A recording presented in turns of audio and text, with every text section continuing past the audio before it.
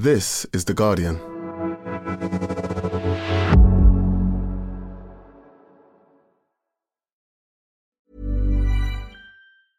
Finding your perfect home was hard, but thanks to Burrow, furnishing it has never been easier. Burrow's easy-to-assemble modular sofas and sectionals are made from premium, durable materials, including stain and scratch-resistant fabrics. So they're not just comfortable and stylish, they're built to last. Plus, every single Burrow order ships free right to your door. Right now, get 15% off your first order at burrow.com/ACAST. That's 15% off at burrow.com/ACAST. Every fan knows the right player in the right position can be a game changer. Put LifeLock between your identity and identity thieves to monitor and alert you to threats you could miss. Plus, with a U.S.-based restoration specialist on your team, you won't have to face drained accounts, fraudulent loans, or other losses from identity theft alone. All backed by the LifeLock $1 Million Protection Package. Change the game on identity theft. Save up to 25% your first year at LifeLock.com/aware.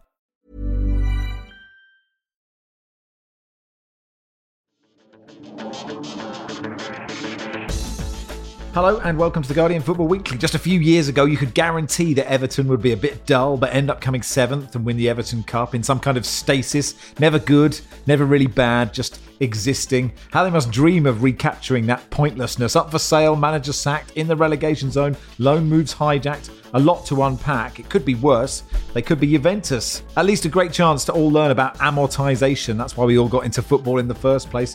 We'll explain what's happened and why and what it all means. All that plus something niche from Paul Watson. More reaction to the all-new Barney Ronay. Your questions, and that's today's Guardian Football Weekly.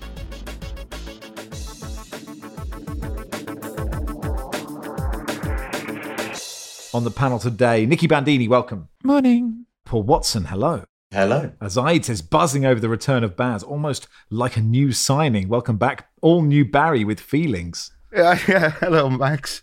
I heard all new Barney yesterday, and I'm thinking it must be me that's bringing him down. When I'm not here, he soars. It's highly possible. Joining us to talk Everton is Everton podcaster Marva Creel. Hey, Marva, how are you? I would say good, but I think we all know I'm lying, so thanks for having me. I'll say that. I know, it's a pleasure. I was going to say, Everton podcaster, good, lots of material, bad. You're presumably an Everton fan, right? That's exactly it. Should we start with Frank Lampard then? Sacked after less than a year in charge at Goodison, 5 points from 20 games, above Southampton on goal difference. I mean, it felt inevitable, Marva, didn't it? It did, and I was at the West Ham game on Saturday, and just the mood. I mean, I've seen some bad moods among Everton fans, but it was just resignation. No one even really particularly cared at that point. So the second goal went in, and everyone was just like, "Yep, there we go." Expected, especially when it's just the same patterns of play. I think that was what got him really at the end. It was just we'd seen the same game multiple times in must-win games, so it had to happen.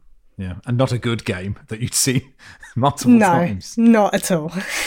Did any of the fans sort of have sympathy with him? Or I mean, we know, we'll get onto it, he's not the entire problem. But were there any fans who thought, actually, he's the guy? I don't know how many people thought he was definitely the guy, but I think there was a wanting to make it work, just because we've had so many managers over the last 10 years that it was a case of, at some point we have to stick with someone and try them.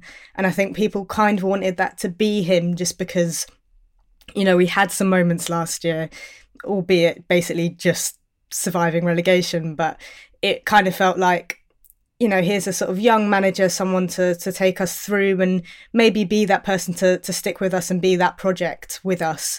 But I think when results just go that badly, and you're in a place now where I think everyone at that game on Saturday was just looking, saying, if we stick with this guy, we're going down regardless. Barry, your reaction? Yeah, well, nothing Marva says surprises me, and there did seem a grim inevitability about Lampard's sacking. He doesn't strike me as being a particularly good manager. There are certain things he can't do. He's made some bad signings. Certainly not the first Everton manager in recent times to make bad signings. And I was going through a list of them on that transfer market website earlier this morning. Just some of the standout bad buys, which for various reasons, didn't work out. Dwight McNeil was pretty underwhelming. Neil Maupay was never really going to be the solution. Dele Alli, disaster. Rondon, Tosun, Doucouré, James Rodriguez, Josh King, Theo Walcott, Yannick Bolasie, Moise Keane, Mohamed Besic, who I'd forgotten actually at one point played for Everton. Taking me down memory lane. Yeah. Gylfi Sigurdsson, Davy Klaassen, Nikola Vlasic, who again I have no recollection of ever lining up in an Everton shirt. And, you know, that's just a selection of the worst hits. God, I'm glad you didn't do the whole list. Yeah. But it must be so frustrating, Marva, to have a chairman who is willing to spend a load of money, but just invests it so badly. You know, it's not like a Mike Ashley scenario where he's just tight, and for all his faults, Moshiri is prepared to spend money. He just doesn't know how to spend it properly. Yeah, but I think the problem with that whole list, I don't think any of us could pinpoint who chose which of those signings. I think the only ones that were obvious were under Ancelotti, with the likes of sort of James Rodriguez and Alan. But other than those, in every single other reign, whether it was the sporting director, whether it was a new manager, in all of those different reigns and different mismatches of different people running the club, it was so hard to pinpoint who was making these decisions. And the same now in the previous transfer window. There is a tendency for Everton fans to sort of say the ones that we don't like were chosen by Moshiri, and the ones that we do like were chosen by whatever sporting director or manager we like at the time. But the truth is we don't know, and I think that's a signifier of a bigger problem, because if you don't have a wider vision of where all these players are fitting in and the kind of football that you want to play, then it's a much worse problem when you have multiple managers, because there are just mismatch of players fitting into mismatch of systems. And amongst all those players, some of them have gone on to be okay at other clubs. And I think it's a signifier that we just don't know what kind of football we want to play, what kind of manager we want to have, what kind of sporting director we want to have.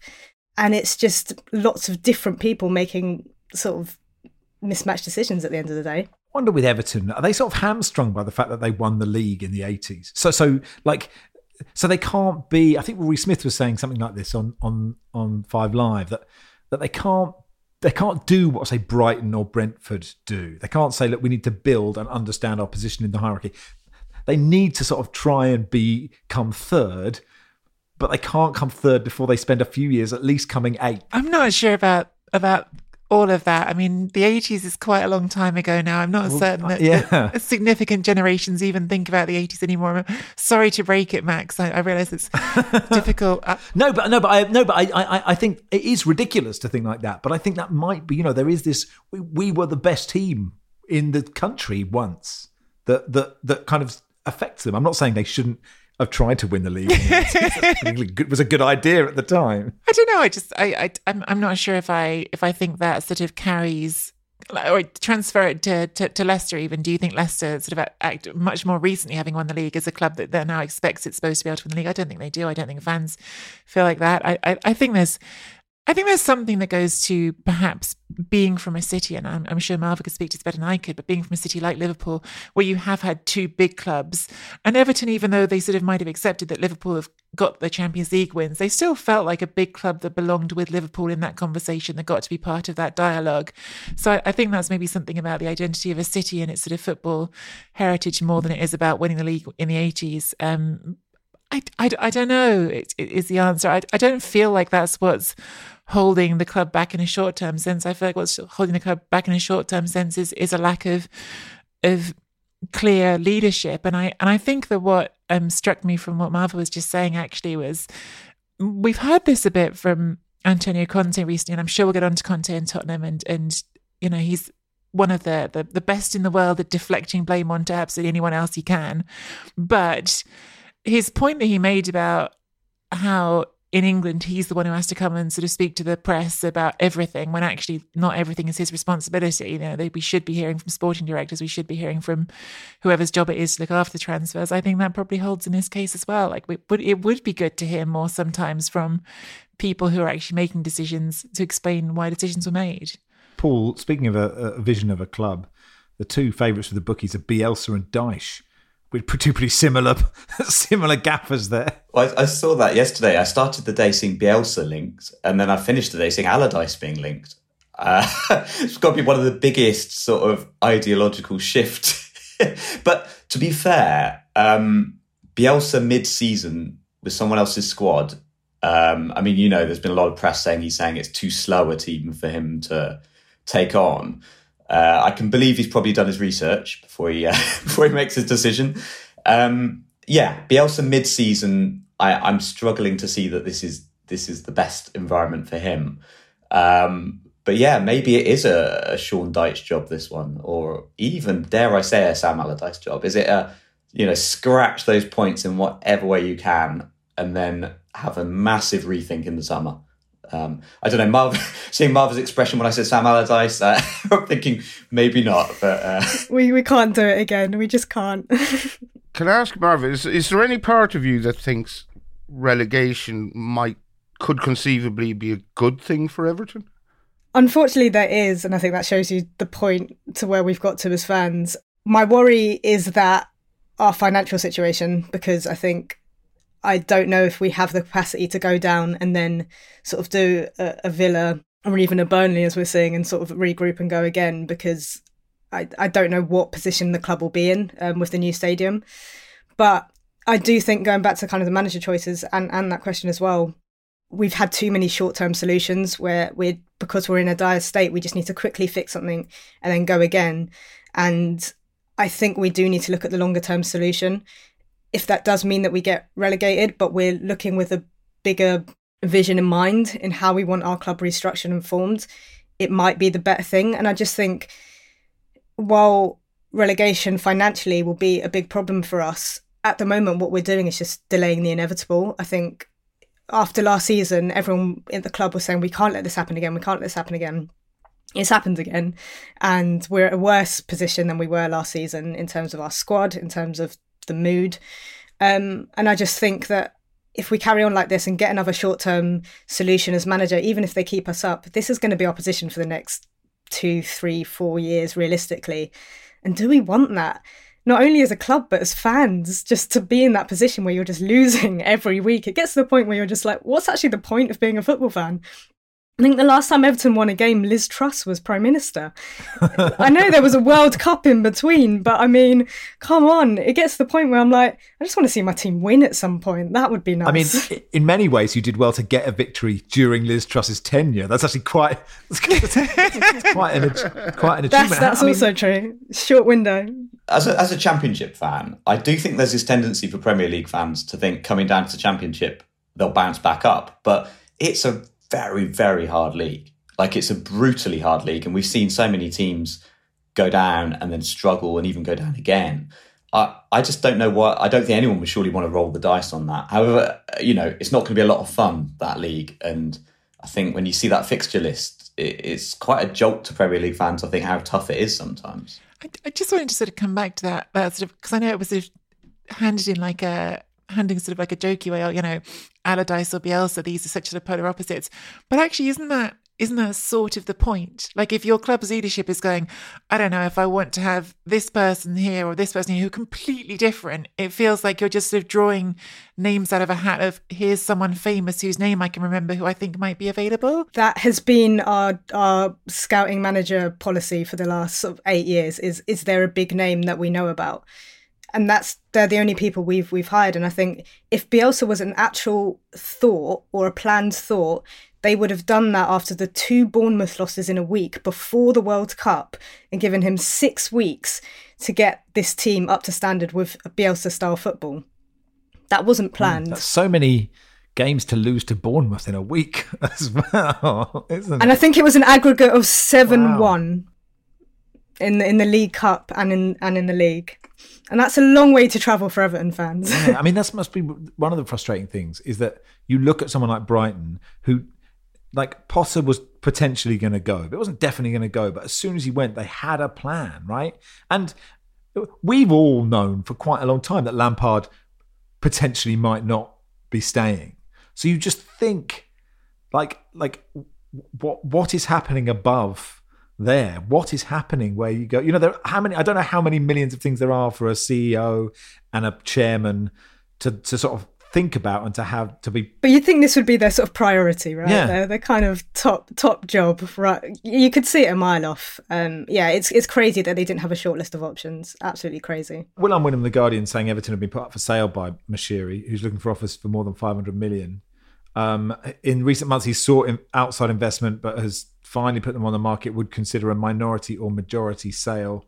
A number of potential buyers have expressed interest. In a video posted on Everton's website, he insisted he was not planning to sell the club.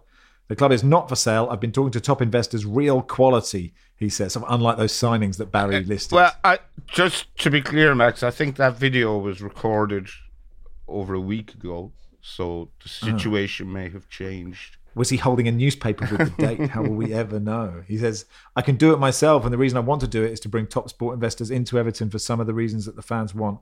Improvement, more talent, we're close to having a deal done. I mean, I suspect, Marva, you're not wholly confident. And actually the discussion of the relegation, because of the new stadium and where you are with that, the financial implications are even bigger, aren't they? Yeah, it just leaves more questions than answers. And what a time to announce it. Well, we have no manager, and it's just the last 24 hours were just absolutely mental. I was sort of in the office, and every time I went into a meeting and came out, there was a new breaking headline about Everton. I literally couldn't keep up. And it's just symptomatic and emblematic of what is happening at the club, that they can't even get a statement about they're selling the club, which should be headline. That should be the story of the day. And it was like a footnote in the 24 hours that we had.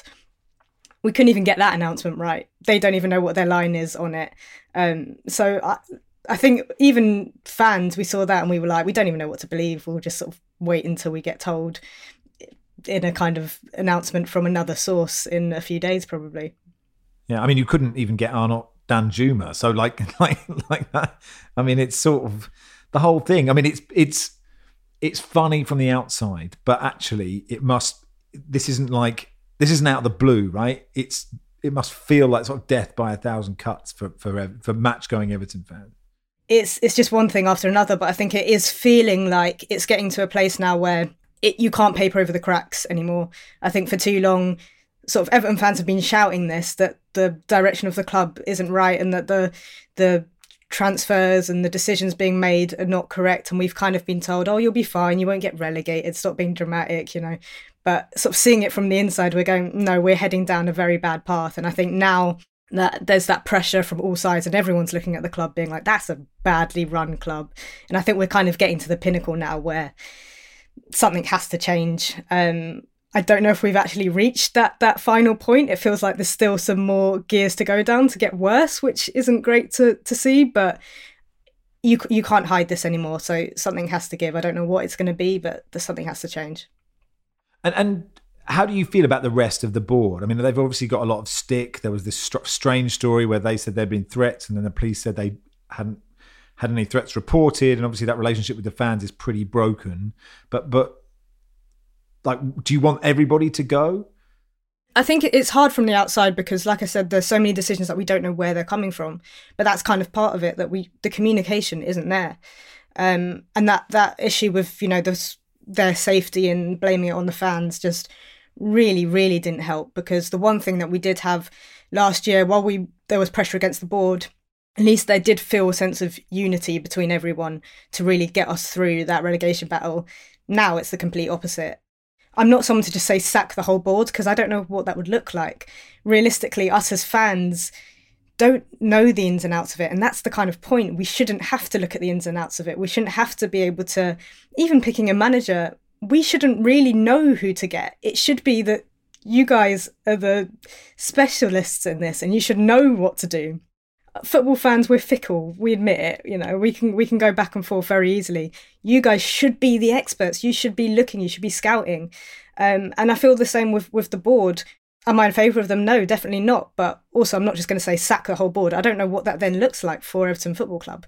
But the point is they need to be way more communicative and they need to do their job, which right now seems like they are not doing in any capacity. And is there a manager in the shortlist who you like the idea of? I'd probably like the idea of Bielsa just because it's a longer term solution. And I think with that mismatch of who the decisions are coming from, he's someone that will come in and say, this is what I need. This is the staff that I want. These are the signings that I want. This is the vision of play that I want. And that kind of solves a lot of the problems happening at the club.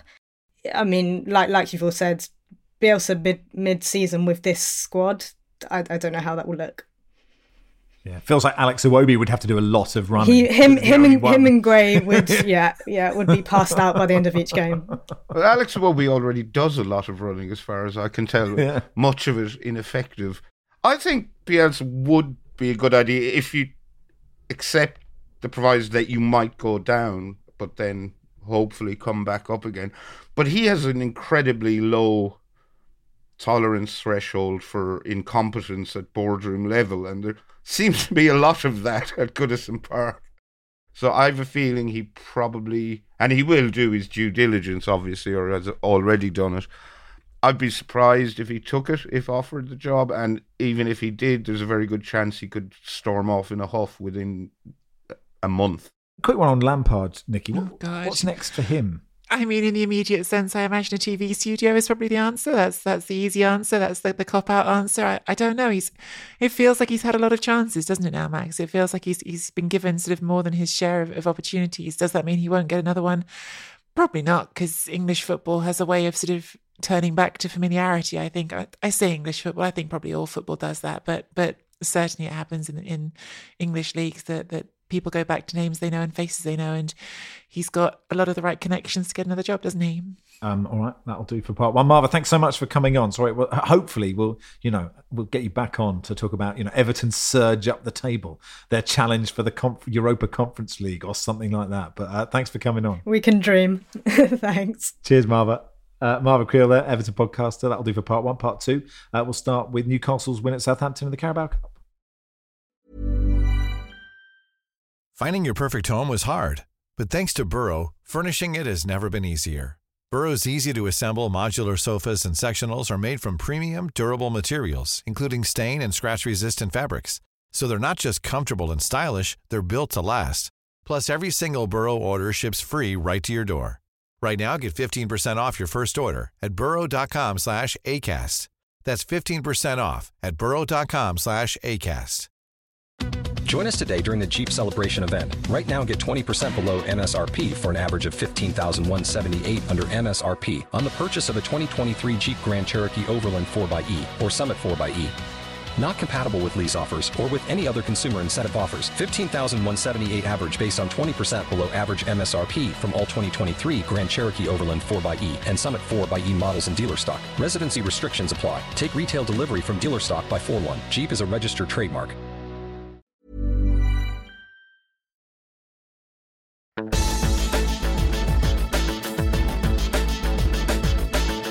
Welcome to part two of the Guardian Football Weekly. So Southampton 0, Newcastle 1. Joseph says, is Joe Linton the least Brazilian footballer? We had, Paul, the trifecta, the Joe Linton trifecta, didn't we, last night? A disallowed handball, a glaring miss, and the goal that won it.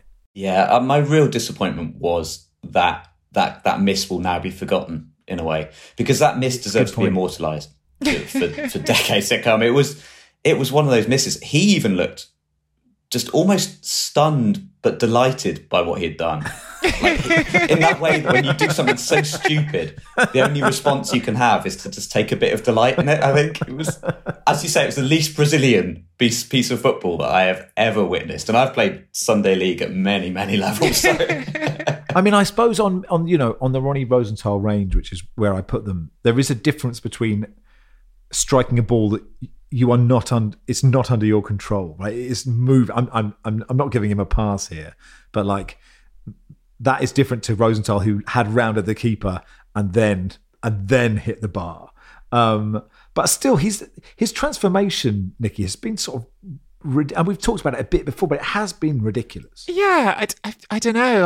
I suppose I don't watch Newcastle sort of closely enough to have the full insight, but there is something very sort of, I don't know, there's something of the sort of I think you've probably expressed it as well as I can, like the non-Brazilian Brazilianness to him. He's got this sort of, and there's probably, again, completely unfair cliches we fall into of like what we expect a Brazilian footballer to look like, because actually, you know, is even Richarlison necessarily the sort of typical idea that we have of what Brazilian football is? But he's got a physicality, he's got a robustness, he's got a sort of a way of I don't know, attacking that ball, the one he does score inside the box, that feels. And I don't know if part of me is influenced even by like English commentators saying Joel Linton, almost like it sounds like two different names. There's something feels very English about that sort of moment, and about that way he plays sometimes. And yeah, I don't know. The answer is transformation. I think you'd have to ask someone who's more sort of tuned into Newcastle every week, but you know, got the goal when it mattered in the end. Joel Linton had that goal disallowed for that handball. And then Adam Armstrong had a sort of similar, even more sort of, I don't know what the handball rule is, type goal, disallowed Paul straight after.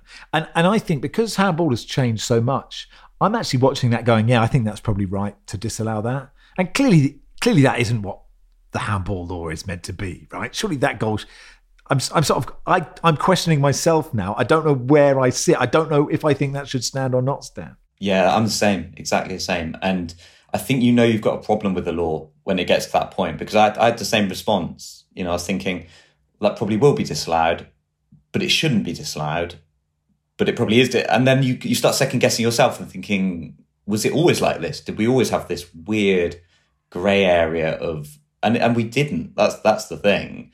And I guess that's how the game's gone now. We're taking out common sense because we don't feel we can trust common sense. It has to be, everything has to be perfectly right or wrong, and then we have to have VAR, we have to have everything, it's right or it's wrong. And I think now once you take out common sense, it's really hard watching the game when you've watched it with common sense being, you know, a large part of refereeing. Is it common sense, or is it just things that referees wouldn't see? So you just say, well, he wouldn't have seen that, so... Yeah, that too. Like these offsides that are a fraction of a quarter of a millimetre, and you're thinking, well, that just wasn't offside in the old days because no one would have seen it. But also we wouldn't have gone home and then had 55 camera angles to look at and decide that his nostril was offside. You know, we can't, once you've gone that way, you can't really go back again. But I'm a real old man. I'm looking back at the happy old days where, you know, goals were sometimes wrong, but we just got on with it. And everyone could celebrate a goal as it went in, as if, you know, in that moment we could just enjoy it and then look at the lines, look at the assistant's flag, and if it's not there, just get on with your life. But I do miss that, to be honest. And I think the handball rule is in a really good example of a rule that just isn't working. I wonder with this one, I sort of take the broader point, but when I was watching it, because I didn't think it was a handball at first, I didn't see it. And I also just want to say, I really sort of enjoy that Armstrong went for it with the celebration as a former Newcastle player, cut the ears.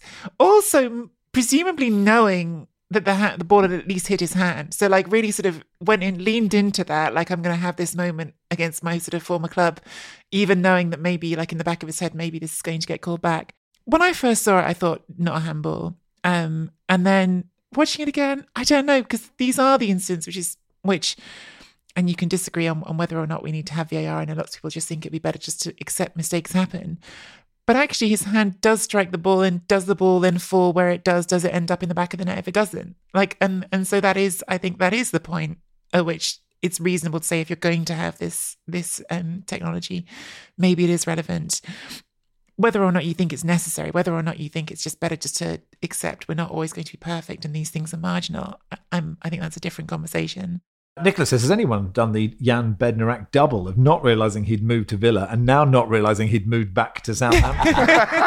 It's also very hard because, you know, Yannick Vestergaard is quite similar to Jan Bednarek, and they're all, well, at least one of them's in Southampton at any one time, I think, but I don't know if they both are. I think Vestergaard might be at Leicester now, but please don't quote me on that. And Ethan says, has Barry ever sarcastically waved a departing opponent off the pitch like Jacob Murphy did, perhaps back in the Bird Town days? It was a bit of... Well, you don't know what's going on between them, but I thought, it was poor from Jacob Murphy. And I thought Duja Salesar, is that the right pronunciation? Performed commendably to not punch his lights out, because I think that's what I'd have been inclined to do. Jacob Murphy, should probably wind his neck in a bit, because I'd imagine he'll be being waved away from St James's Park sooner rather than later when he gets transferred to, I don't know, Bristol City or something. Oh, wow. Using Bristol City as a sort of place of exile now. Sorry. Do you think when Jacob Murphy does eventually get sold by Newcastle, Curtis will drive up there and wave him off, wave him away from the training ground to get back at him? I feel bad about using Bristol City there, because I was struggling to think of a sort of meh-ish Championship side, and then I saw Paul and Bristol City sprung to mind. It's kind of a compliment to call us a mid-ish Championship side, so I'll take that. So I did think that Carlos Alcaraz, who I am not really aware of particularly, looked really good for Southampton. That was my only other note on this game. I hope that's the player as well. Yeah, they played quite well, actually. They seem to be getting into... I know they lost, but I thought they played quite well and seemed to be getting into a groove under this manager we'd all written off 3 weeks ago. Yeah, we are guilty. On Monday, Spurs won 1-0 at Fulham. Harry Kane scored a lovely goal, levelling Jimmy Greaves' record. Feels, Nicky, like a really important win for Spurs. They'd had a clear the air meeting. You know, there's all this stuff around Conte. There's the Paratici stuff we'll get to in part 3. It felt like this was important. And actually, Fulham away is not easy, even though we all thought it would be at the start of the season. Yeah, I think probably even more important as well, because the top 4 this season, it had started to feel like maybe there was a chance they were going to start separating themselves. Obviously, you know, Manchester United had been on this really good run of form before the Arsenal game at the weekend. Newcastle have been in great form. City, nobody expects any one of them to fall out the top 4, and Arsenal now have this unexpected situation at the top of the table as an Arsenal fan. So the race against the top 4 looks really, really competitive. And yes, Tottenham had lost 3 out of the previous 4. It was a lovely goal from Harry Kane, and in general, it seemed like they were the better team in that game, although only after a sort of slightly fraught opening when Fulham's initial sort of pressure was really getting onto them a little bit. Yeah, I mean, Gary Neville kept pointing out on Monday Night Football, Paul, that it still could be a great season. They're 3 points off the top 4. They've got AC Milan in the Champions League, which is not obviously a gimme, but they've got a chance in that one. They're still in the FA Cup. I mean, from a Spurs point of view, I don't think they'll win any of those. I think they could sneak into the top 4 somehow, but they need someone to fall off a cliff. But I mean, it's the hope, right? It could be an amazing season. Yeah, and I think there's a real sensationalist thing that Conte has to be massive flop suddenly, you know. And I think in reality, the truth of it's just a bit dull. He's done fine. He's done a reasonably good job. And again, this thing of the club not backing him, I think the club have backed him reasonably, and I think he's done a pretty good job. What I think maybe will happen is that Conte is not a person, from my limited knowledge of him, he's not a person who will accept mediocrity, or at least, you know, he didn't come to Spurs to sit 5th, you know, or 4th, or, you know, I feel like he's probably not someone whose patience will stand that. Yeah, I think that's the extraordinary thing about the situation in a big way, Paul, is like, I thought it was really surprising that Conte took that job, to be honest with you, because Conte has basically always said, in fact, he said when he joined Inter, and this became sort of one of those comments that got harked back to a lot, because of course he did win at Inter. He did get there to win the title for the first time since, you know, Mourinho, and restored them to that place in Italian football. And right at the beginning, when he first took the job, he said, like, I will never take a job unless I think there's at least some chance of winning. Like, I have to, even if it's just 1%, I have to believe there's some chance of winning. And so when he took the Tottenham job, I was like, okay, like I'm paying attention now, right? He's not going to take this job without having heard something from Daniel Levy that's got him believing that he can take this team to a different level. And perhaps that's hubris. Perhaps that's just Conte sort of believing in himself a lot. I think certainly it's true that the Premier League has this powerful allure because there is just so much more money washing around in the Premier League that you can think as a manager, if you could be managing elsewhere, the opportunity is so much bigger if we get the signings right. But the phase we're in right now, I think, will feel very, very familiar to anyone who's followed Conte's career at all, because it always ends like this. The last season is always a series of increasingly grumpy press conferences in which he sort of makes sure that it's clear to everyone that he hasn't been given everything that he wanted and the things that he thinks he needed to have the success he wanted. And football that can be successful. His last season at Inter, they won the league and you still had this grumpiness going into it. Heading into the last chapter of them winning the league, there was a lot of like, well, I'm not really happy about this or that. And the football wasn't particularly exciting. They just won. And that was the difference. Like at Inter, they got the wins. And I think he's exactly as you said, this idea that he has to be a disaster if he doesn't sort of win the league in this sort of context when you have got Man City up there who generally are setting a bar that's ridiculously high for everyone is ridiculous. But I think that what you were never going to get when you hired Antonio Conte was era-defining football. You were going to get football that got results. And if those results are just a little bit below where you hope they would be, if you hope they would be, confident top four finish, pushing on in cups or something, it doesn't feel like that's where it is right now.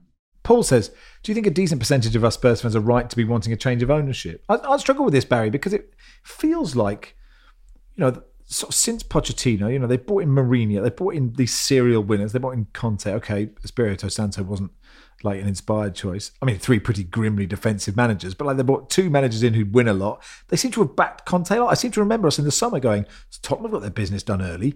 Looks like really sensible signings. They could really challenge. But so I don't know, and some Spurs fans will definitely yell at me for saying this, but I feel like they have actually invested quite a lot. Yeah, that's the impression I get as well. I'm not going to claim to know more than any Spurs fans, but they've got this Italian chap in who may be sidelined for 15 months. We'll more of which anon, but that looked a shrewd move.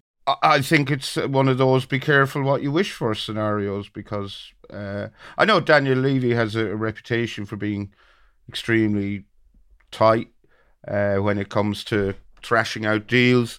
I don't think there's anything wrong with that. He drives hard bargains, but Conte clearly must have been a condition of him taking the job. I want these transfers. I want them in early, and that's what Levy did. I think it's a case of just some fans being a bit too just behaving like spoiled children, really. We did touch on Danjuma, Paul, but it is worth pointing out that Spurs totally stole him. I mean, I think he'd done his publicity shots for Everton. Yeah.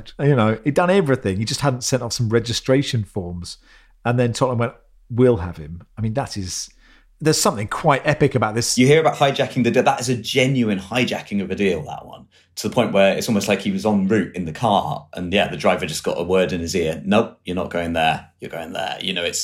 But you see this kind of business going on a bit more. And I think there's a little bit of this in Chelsea, that it seems like the players they're going for are basically the players they can see in the press are going somewhere else and are getting a good response. It's almost, I don't know if that's too simplistic, but it feels like this stealing of deals is happening. At least it seems to be happening more and more. And I'm all for it. It's brilliant. I love a player going to sign for one club and being snatched away. It always, creates a sense of drama, even if that's not actually what's happening. They should have Everton should release the Danjuma photos in an Everton kit going, oh, well, it's not all going our way at the moment, shouldn't they? They've still got them. Anyway, that'll do for part 2. Part 3, we'll focus on what's happening with Juventus.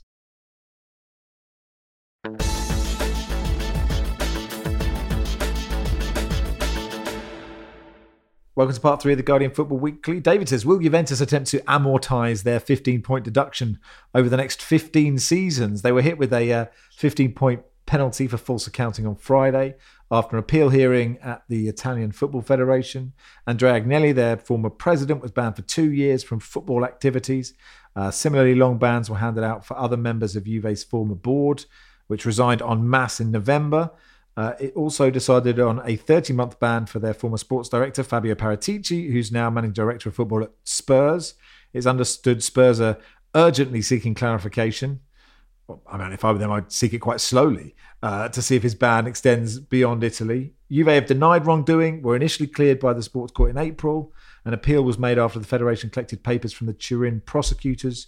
Juve can appeal the decision to Italy's highest sports court.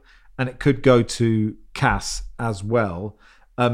Nikki, I genuinely don't know where to start. I mean, we hear about amortization, which is what Chelsea are doing with like the Mudryk deal and having an 8-year contract, or 7-year contract, so the money is split across those. So what exactly have Juve done wrong if that's what they were doing? Yeah, so amortization is totally standard, allowable, legal accounting practice, which all football clubs do. When you sign a player, if you sign a player for simplicity's sake, let's say you sign a player for £10 million on a 5-year contract, then that player is going to go down on your accounts as a spend of £2 million this year, because you're going to put that £10 million transfer fee spread across the 5 years of his contract. So in your books, he costs £2 million this year, £2 million next year, and on for the full 5 years. Now, where this sort of has been exploited by football clubs, and again, this part of it, the fact that it's exploited by football clubs, this is not unique to Juventus. This is not new. This is not anything that's even illegal. Is you would have player exchanges where, when you exchange 2 players, you start to set a notional value on them, right? So if you exchange 2 players now for £10 million, then the one going out puts a nice £10 million profit on your books this year, whereas the one coming in, because you signed him to a 5-year contract, only goes down as a £2 million spend for this year. So you've created £8 million of profit for this year. Of course, it's notional profit, and it's profit that you're going to have to pay back over the next 5 years. But that's essentially the idea. Now, the bit where this gets murky is, have some clubs, and Juventus aren't the only ones accused of it, been artificially inflating the value of these players to create great big false profits on their account. So instead of saying this player's worth £10 million, since this exchange, Max, why don't we both say they're worth £100 million to be exaggerated and ridiculous about it? This is not a real example. And now suddenly you've got a profit of £90 million on your books. That's the idea. Okay, so of course the numbers weren't as big as that. I'm not suggesting it was as ridiculous. I'm just giving you an example to illustrate what happens. There was a case brought before prosecutors before the Italian Football Federation Sporting Court by the prosecutors last year, and there were 11 clubs involved. Juventus, which is one of them, obviously, but there were 10 other clubs, and there was a case. And in the end, the Football Federation said, "Look, you can't decide whether a club has artificially inflated the value of a player, because football clubs will spend whatever they want to spend on a football player, right? There's no objective value in the transfer market. People overpay all the time, so it's an untriable case. Throw it out." Then the public prosecutor in Turin, separate to this, has been conducting an investigation into Juventus' accounts that has different threads to it, including this sort of yet to be worked out part, by the way, which is potentially going to create much bigger problems for Juventus going forward, about some wages that were deferred by Juventus players. So during the COVID pandemic, Juventus announced that their players were going to give up 4 months' worth of wages, and this has been agreed with the players. This was a public statement, which is relevant because Juventus are a publicly listed company. They're on the stock market. And the accusation is that actually they didn't give up 4 months' worth of wages. They gave up maybe a month's worth of wages, and the rest was paid back to them via bonuses. And this is an ongoing investigation. Well, no, the investigation is not concluded, but it's pending the legal case. The court case, criminal case, is going to start in March. So that's ongoing. But as part of that inquiry by the Turin public prosecutor, they did wiretaps, they intercepted communications, they found out all sorts of information. And among these wiretaps are lots of what seem like pretty incriminating conversations between Juventus directors about the plusvalenza, the capital gains, this sort of practice of inflating transfer values. And there's comments from people like Agnelli saying things like, we've pushed this instrument too far. And so that's what we've heard. Could he say he was talking about, I was actually just talking about my tuba, or just something, what can he come up with? But Max, this is kind of what's sort of fascinating and in my opinion, slightly sort of absurd about the time frame of how things are happening. We found out on Friday that there's going to be this 15 points penalty. And at the same time, we find out that it's a 15-point penalty. We get told, and the full verdict will be released in 10 days. So I'm talking to you now, nearly a week later, and we still don't know why they were given a 15-point penalty. We can speculate. We can say, well, this is what was presented by the prosecutor. These are things that seem eyebrow raising. But the actual verdict is not out yet and won't be out possibly till next week. And if there's wrongdoing found, it might come back to the sporting court and lead to another points penalty. Of course, really important to stress here, Juventus deny all wrongdoing, say that what they were doing was practice that everyone was doing and that is allowable, that there's no rule against this, and they're going to appeal, but they can't appeal right now because there isn't a verdict yet. The verdict comes out at some point in the next few days. So this isn't finished.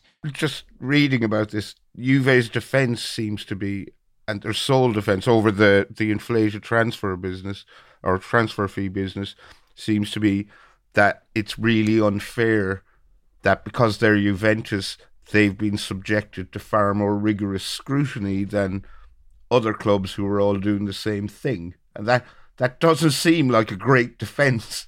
Well, actually, that was one of my questions, which is, if two clubs are overvaluing their players, well, then two clubs are doing it. So aren't there lots of other clubs that you've ever doing business with who should be in the same trouble? This is why a lot of us are really fascinated to see the verdict, Max, because that makes total sense, doesn't it, right? If you're doing part exchanges, if you're doing swaps with people and values being inflated, then why isn't everyone? Juventus fans, as sort of Barry's suggesting there as well, absolutely are pointing to other clubs and going, hang on, what about that transfer? That was pretty suspicious. And I mean, there's one that's drawn a lot of attention, and that's the Victor Osimhen deal. And Victor Osimhen, of course, is destroying Serie A this season. He's a sensational player. I think he's one of the best players on the planet. And even though the ranking isn't out yet, I know he is criminally undervalued in the Guardian's top 100 that's ongoing. But he's, when they signed him, Napoli, from Lille for 70 million euros, that was a deal that had sent 4 players to Lille for a notional value of 20 million euros, some of whom never even got to Lille. They were just sent straight out on loan. And I think a lot of people are looking at it and going, well, hang on, we're not the only ones who've been doing some sort of creative valuation. Were those players really worth that amount of money? And the answer to that is there might yet be repercussions for other clubs. Because, for instance, Giuseppe Quinet, who's the prosecutor for the Italian Football Federation, has requested from the public prosecutor in Naples some more information regarding a case that they've been investigating into Aurelio De Laurentiis, the owner of Napoli. So there is some truth in the fact that the reason that Juventus are being punished right now is because there was, separate to the sporting courts, this is not initiated by the Italian Football Federation, it's not initiated by anyone within the Italian sort of football structure. The public prosecutor in Turin did these investigations and found some things. And then the sporting courts went, hang on, that's relevant to us. Give us that information. We're going to look at it.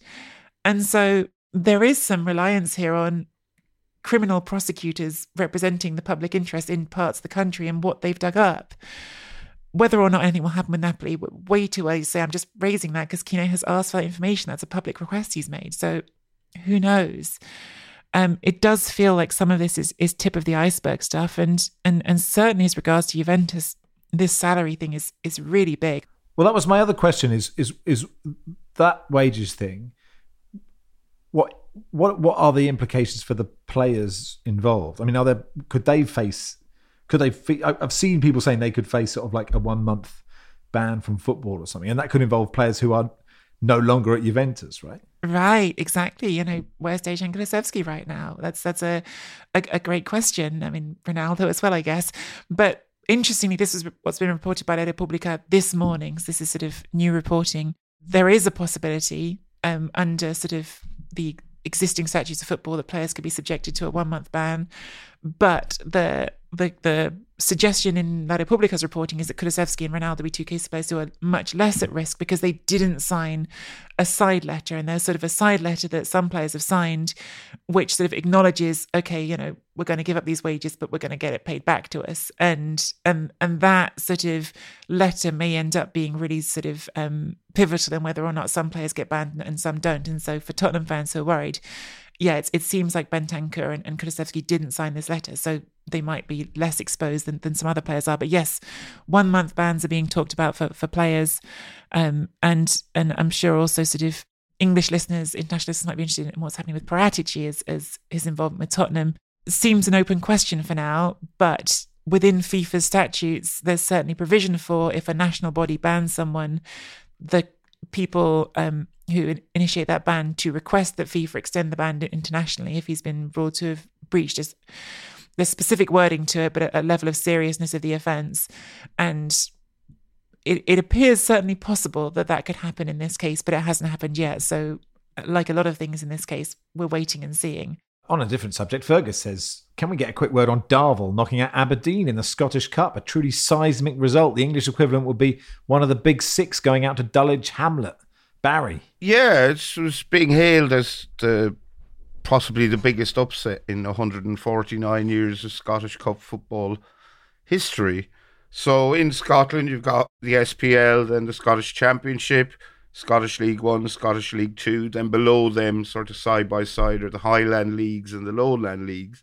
And below them, you have this series of regional leagues, including the West of Scotland Football League Premier Division. And it is that division that Darvel bestride like the Colossus. And they're in it with teams with such evocative names as Auchinleck Talbot, Largs Thistle FC, Kirkentulloch Rob Roy FC, and Cambuslang Rangers FC. So Darvel beat Aberdeen. Aberdeen have been in a very poor run of form recently. I think they'd only won one of their past 8 going into this game. Lost 6 of the other 7, and they'd just been thrashed by Hearts 5-0 at the weekend, a match after which their manager Jim Goodwin, who's an Irishman, a fellow from Waterford, said he was embarrassed. Well, hold my own beer, Jim. Because his embarrassment in the wake of the Hearts match was nothing in comparison to the embarrassment he felt after seeing his team dumped out by these part-timers. Darvel beat them 1-0. Jordan Kirkpatrick shot on the turn, went in. Jordan almost missed the post-match celebrations in Glasgow because he's a plumber by trade and was called out to an emergency job, but he eventually made it to the pub with his teammates. It was just a remarkable result. We got the commentary when Jordan's goal went in. Darvel in Wonderland, total cup magic commentary. And Mick Kennedy, their manager, he's been doing the interview rounds the past day, but his pre-match team talk went viral, and it was, very much any given Sunday, inch by inch sort of thing. He said the average man lives till he's 77 years old, although I think it might be considerably lower in some parts of Scotland. But anyway, we won't go there. And he said, I want you to give me everything for that. He said, that's 40 million minutes. And I want you to give me everything you've got for the 90 minutes of those 40 million. And they did. You must believe, he said. And he seemed extremely confident going into the game, and his confidence has proved entirely justified. So hats off to Darvel.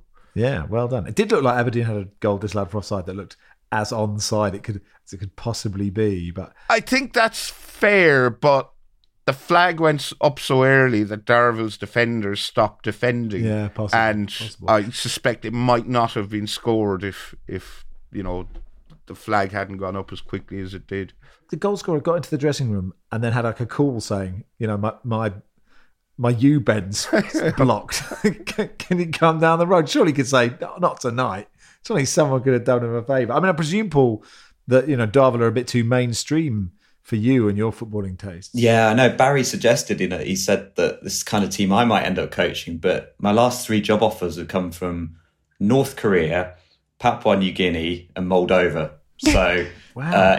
I would kill for Darvel. Moldova's quite a big job, isn't it? Not the Moldova job, just a job in Moldova. No, a job in Moldova. Right, okay. Yeah, no, I'm not quite that level yet, no. Yeah. Are you even a little bit tempted by a gig in North Korea? I must admit to my shame, I was quite tempted. And this is a little while back now, so I was quite tempted by it. But it had come about through a TV production company who were basically brokering the deal, and it found me a club who were willing to take the chance. And I've got to admit, I didn't actually turn it down. What happened was the production company even said to me, if it gets dicey out there, we reckon we can get you home. That was what they said in an email. And even after that message, I said, all right, I'll at least have some meetings. And actually it fell through because the TV channel that they were supposed to be doing it with didn't want anything to do with it, because then suddenly I think North Korea sent some missile up or something and ruined my job opportunities. But I never actually turned it down. It's a measure of my desperation for a job at that point, I think. You don't get that on Championship Manager, do you? Going, talks have stopped. Reason, missile, don't they? I mean, is there anything you'd like to bring to us, Paul, that we probably haven't covered since you were? Yeah, well, the two really quick ones. So in San Marino, at the moment, one of the most incredible stories is that at the moment Cosmos are top in San Marino, having finished bottom last season and rock bottom. So this is very rare in a European league because it's obviously impossible in most leagues. You'd be relegated. They only scored 9 goals the whole of last season and were rock bottom. This season they are top, and basically it owes to the fact that they've turned over the entire squad and got a new manager in. But yeah, it's kind of an unusual story that to go from literally bottom to top. And the other story that obviously I'm very invested in is the Marshall Islands have an English technical director, Lloyd Hours, who's just joined. So Marshall Islands were... Could you remind everybody where the Marshall Islands are? In Micronesia, so out towards where I used to be in Pompeii, in Micronesia. Are they named after Ian Marshall? Are they the Ian Marshall Islands? Ian Marshall's Islands. No, but they were previously the only sovereign nation on Earth without a football association. And then they set one up about, I think it was a year and a half ago. And Lloyd's volunteered to be their technical director. So I'm very excited about that. All right. Good luck to them. What do they play in? They're one of these nations. So there's only a handful of them. It's Palau, Federated States of Micronesia, Nauru, and the Marshall Islands, who are not, and Niue actually, who are not in Oceania Football Confederation and have made various attempts over the years to get into Oceania Football Confederation, but have failed. So they are one of the very few that are basically in football exile, and not for any political reason, but just because it's very hard to get the attentions of people in Oceania football. I'll make some calls. See what you can do, Max. Although you're in Australia, so you're in Asia these days. Oh, I'm in Asia. Oh, I didn't know that. Oh, okay. Well, BJD says during his post-World Cup break, did Barney recharge in the same cryotherapy chamber that Erling Haaland used during the World Cup? If so, do you plan to book Barry for a stint in one? Yeah, the all-new Barney was a joy to hear. Let's see how long it lasts. Mr. Carusi says, after 10 years, do you and Barry feel closer because he would have apple schnapps shots in his dream bar? And would you two have a celebratory shot at the next live show? This is obviously your wonderful performance at the Moon Underwater, Barry, where you've suddenly become, loved. It's remarkable. Loved on Twitter, which is truly extraordinary. Yeah, a very strange week for you. Just to be clear, it wasn't apple schnapps, it was apple sours. I have a pathological hatred of schnapps due to a mishap during my student days, which I don't want to talk about. And Sam finally says, following the discussion on Monday's pod about applauding the fans at the end of the game, of which Barry accuses me of stealing his material that he said on the radio on Sunday, will the panel be following the example of Everton's players and showing how much they care by personally applauding, thanking every listener in person? Barry Wilson and producer Joel could divide London. Lucy Ward and John Bruin have lots of ground to cover across the whole of the north. Being the only representing the southern hemisphere, Max has a busy day ahead. Yes, we'll go off and applaud the pod fans in our local environs as soon as the full-time whistle is blown on this. And that's now. And thanks everybody for listening. We will applaud you in a second unless you boo us. We'll go straight back to the dressing room. I will be arguing with listeners in the car park afterwards. Anyway, that'll do for today. Thanks, Nikki. Thanks. Cheers, Paul. Thank you. Thank you, Barry. Thank you, Max. Football Weekly was produced by Joel Grove. Our executive producer is Max Sanderson. We'll be back tomorrow.